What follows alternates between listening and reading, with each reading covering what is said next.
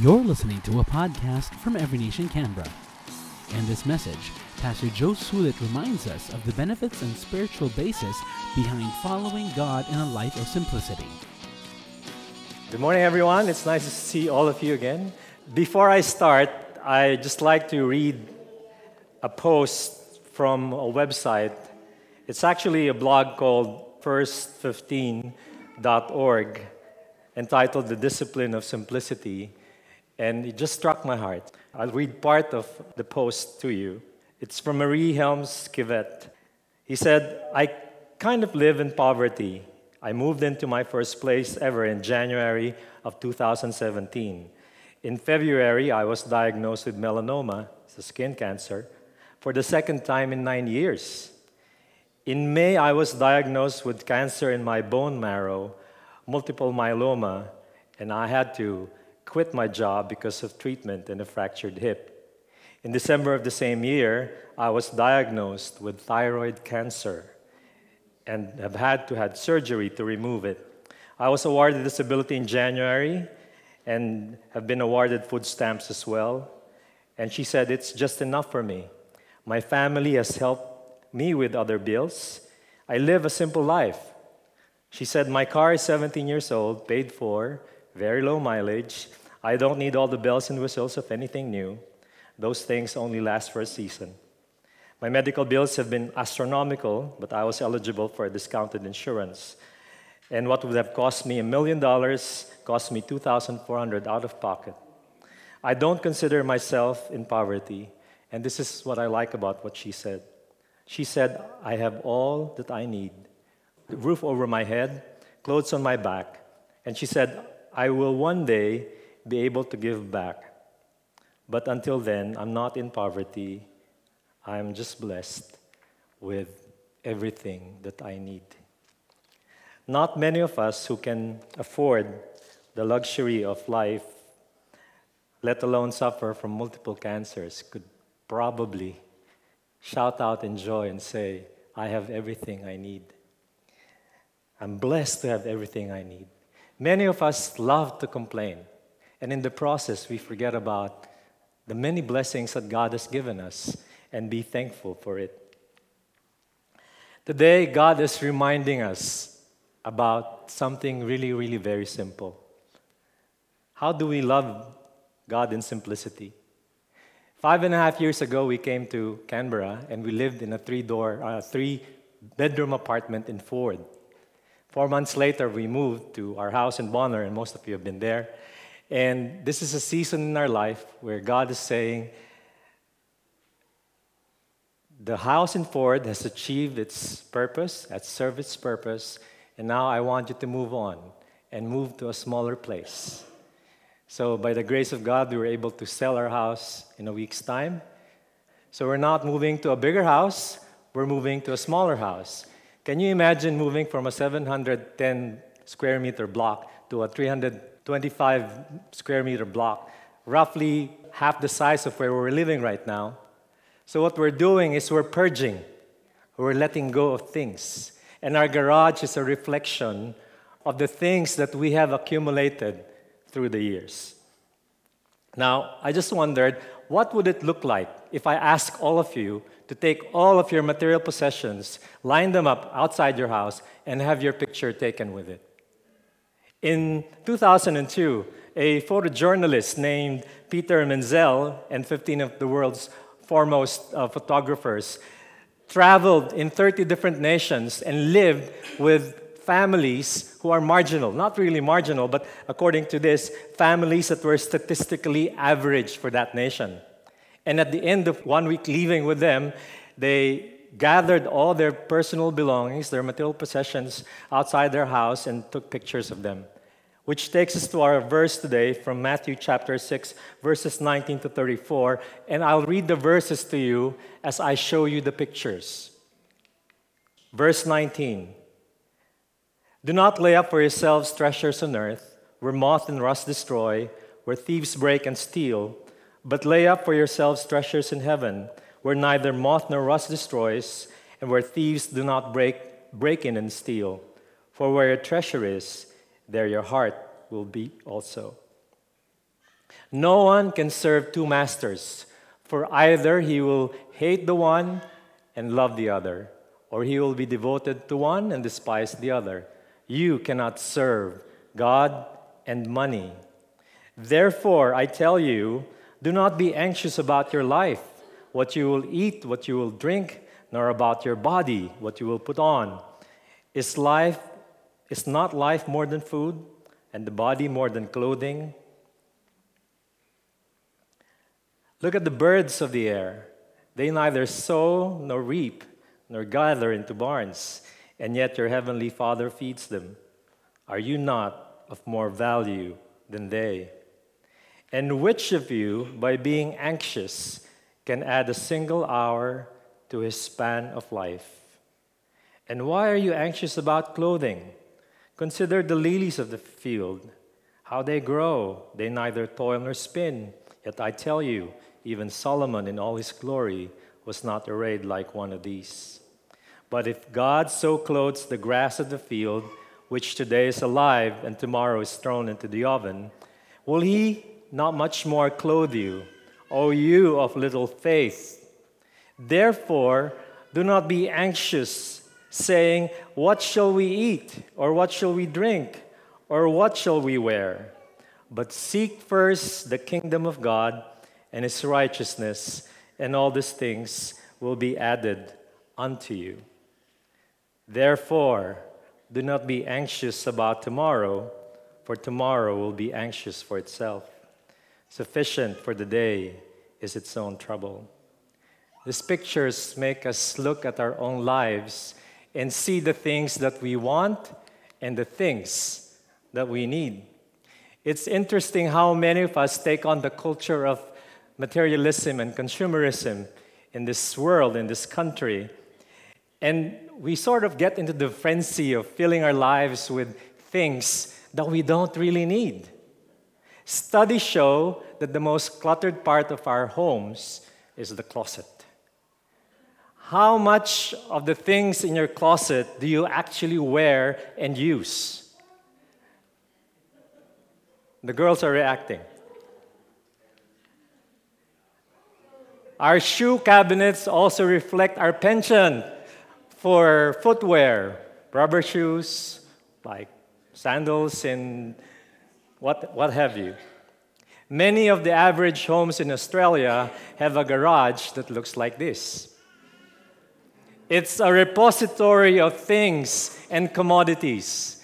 Some of them are stored in boxes which have been there for 10 years and haven't been used. Who among you can relate to that? When I drive along Bonner, I see surveys show that 50% of people don't want to let go because of sentimental reasons. But 75% of those who have let go have felt a sense of relief and a sense of liberation by being able to let go of things that they think are important. The thing is, no matter how big your garage is, no matter how many boxes you have, it's hard to get organized if you have too much stuff, right? Every day we are exposed to a myriad of opportunities to click a buy button, go to the marketplace. At night, instead of praying, you're like that, looking at your Facebook and trying to find out what things you can buy from the marketplace, or going to eBay or something, right? We are programmed to acquire, to buy things that would bring clutter into our lives. We have this love affair with a desire to buy things that we don't really need.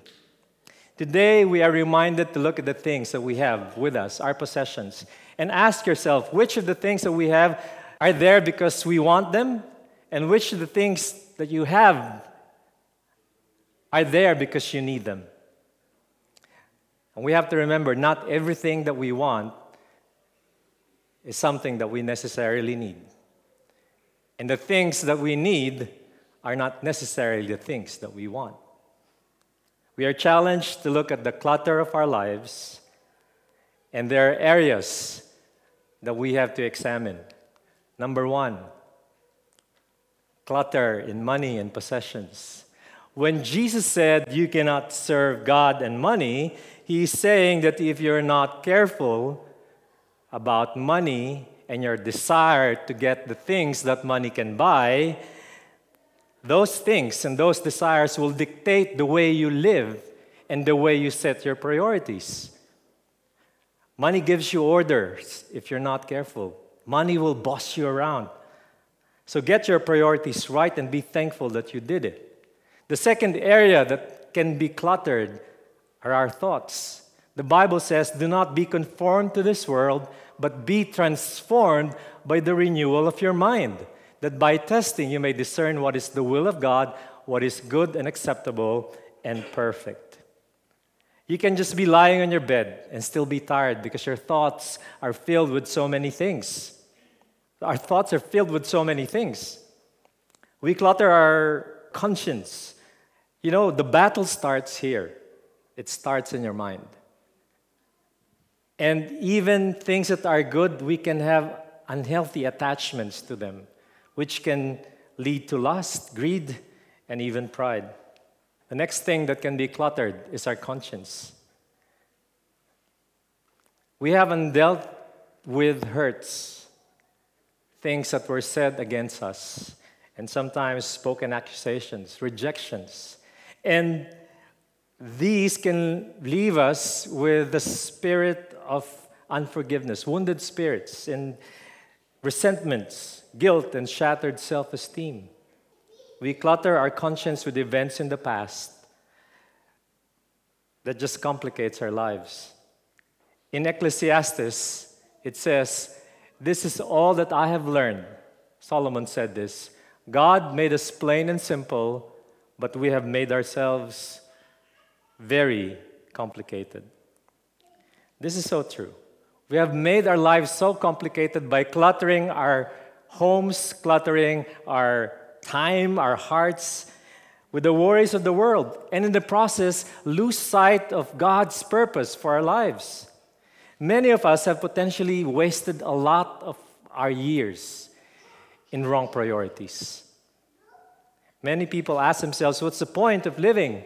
Even your family, your career, your work, they can become unhealthy obsessions that can distract you away from God and the purpose that He has for your life. The Bible says, take delight in the Lord and He will give you the desires of your heart. But we do not delight in the Lord, we delight in the world. And then we ask God, after we have acquired the things that we wanted, and wonder why we're still miserable and lonely and why we're still empty and unfulfilled. Jesus said, do not worry. Jesus' teaching is strikingly simple. He just said, do not worry. And for us, that sounds totally impossible. How can I not worry? There's some inner attitude here that we must learn. Jesus had a strong sense of goodness, the goodness of His Father, the Creator of the world. When He looked at the birds, He knew that the birds were not working. They were not toiling, but God provided for them. When He looked at thousands of flowers and lilies in the fertile Galilean soil, He knew that God was the one clothing them. They do not have to face themselves in the mirror and put makeup and go to the shopping center to buy clothes just to look good. They are marvelous, genuinely beautiful because God created them. Jesus said, know your priority. When Jesus tells us not to worry about what to eat, what to wear, what to drink, it doesn't mean that those things don't matter. He even doesn't mean that we should not work to get those things. The point is about priorities. When Jesus said, do not worry about those things, He says, put God's kingdom first, and all of those things will be added unto you. We are encouraged to live a decluttered life of simplicity so that we can have more time for God. Jesus said, trust me. God will provide if you abide. For as long as we are in the vine, we will survive. Choosing simplicity means trusting God's provision. You know, at the core of every desire for us to acquire more, that's actually a representation of the lack of our faith in God's goodness. If we really believe that God is good and will provide for everything that we need, we would never step outside of His provision and strive for other things to fill ourselves. I realize that simplicity, listen to this, simplicity shapes the way we live so that possessions can be genuinely enjoyed. Living simply doesn't mean that your life will be void of material possessions or material realities. It simply means that because you delight in the Lord, you desire less of the world, and it gives you more time to spend with God and realize and appreciate what He blessed you with and be thankful for it. Simplicity means not desire more than what we really need. Because if you have Jesus, you already have more than enough. Simplicity is finding our center in life. And our center in life is Jesus. And basing all our decisions around that center. Many of us are driven to earn. A lot of us want to have a higher level of income. We want to surround ourselves with things. We are pressured to live in a certain way, to dress in a certain way, and to look a certain way. We live in a society with rising levels of loneliness, broken marriages, depression. Why? Because people are sick of a disease called I have more time for myself than for God. This is a symptom of a life that's centered around things and not on God. Jesus said, "Seek me first." In every decision, we have two choices. Remember, the choice is what do I want and what does God want? A lot of times when you are to make a decision, it's always between what you want and just what you want. God is out of the equation. We normally, this is how we do. We do what we want first, and then we go to God for help when things don't turn out the way we want them to. We always have to follow and do what God wants first, irrespective of whatever it is that we want. Everything that we decide must bring glory to Jesus. We are all on this earth to bring glory to God and proclaim Jesus to the ends of the earth. Everything that we do must be filtered through that lens. Seek me first. You know, we wrestle with the idea of simplicity because we think that simplicity means we have to desire less. And the opposite of desiring, we have the opposite of desiring more is to desire less. I believe that simplicity doesn't necessarily mean that you have to desire less. Simplicity means you have to desire more of God so that you will have more time with Him, so that we can seek Him more, put His kingdom in the number one priority in our lives. And to do that is to live in simplicity. Jesus is challenging us today. What are you really after? Are you after that big promotion at work? Are you after a higher paying job, that high grade in school? The recognition you deserve because you are qualified and you're talented at what you do? Are you after that new car or the brand new house that you've always been dreaming of? A higher paying job, more money, success, and all the other commodities that the world can offer? Do you think that your worth as a person will depend on how much stuff you display outside your home? Seek God's kingdom first. Everything else comes after that. Jesus is saying to each and every one of us today, He's saying, I am enough, and you don't need anything else. Let's all stand and continue to worship.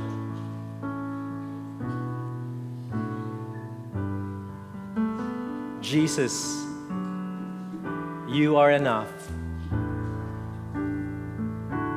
May you be in the center of our lives, the center of this church.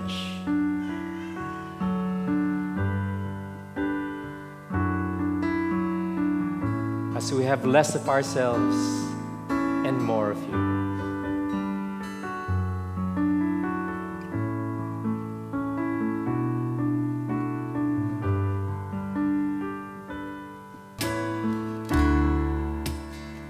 Let's all pray. Some of you may be experiencing a growing discontent deep inside your heart, a hunger that hasn't been completely satisfied by people, relationships, the pleasures of the world, parties, material things, or anything that you can and will accomplish. Father God, open our hearts today to understand that it is Jesus that we were made for. Help us to walk with less of the world so Jesus will become our more.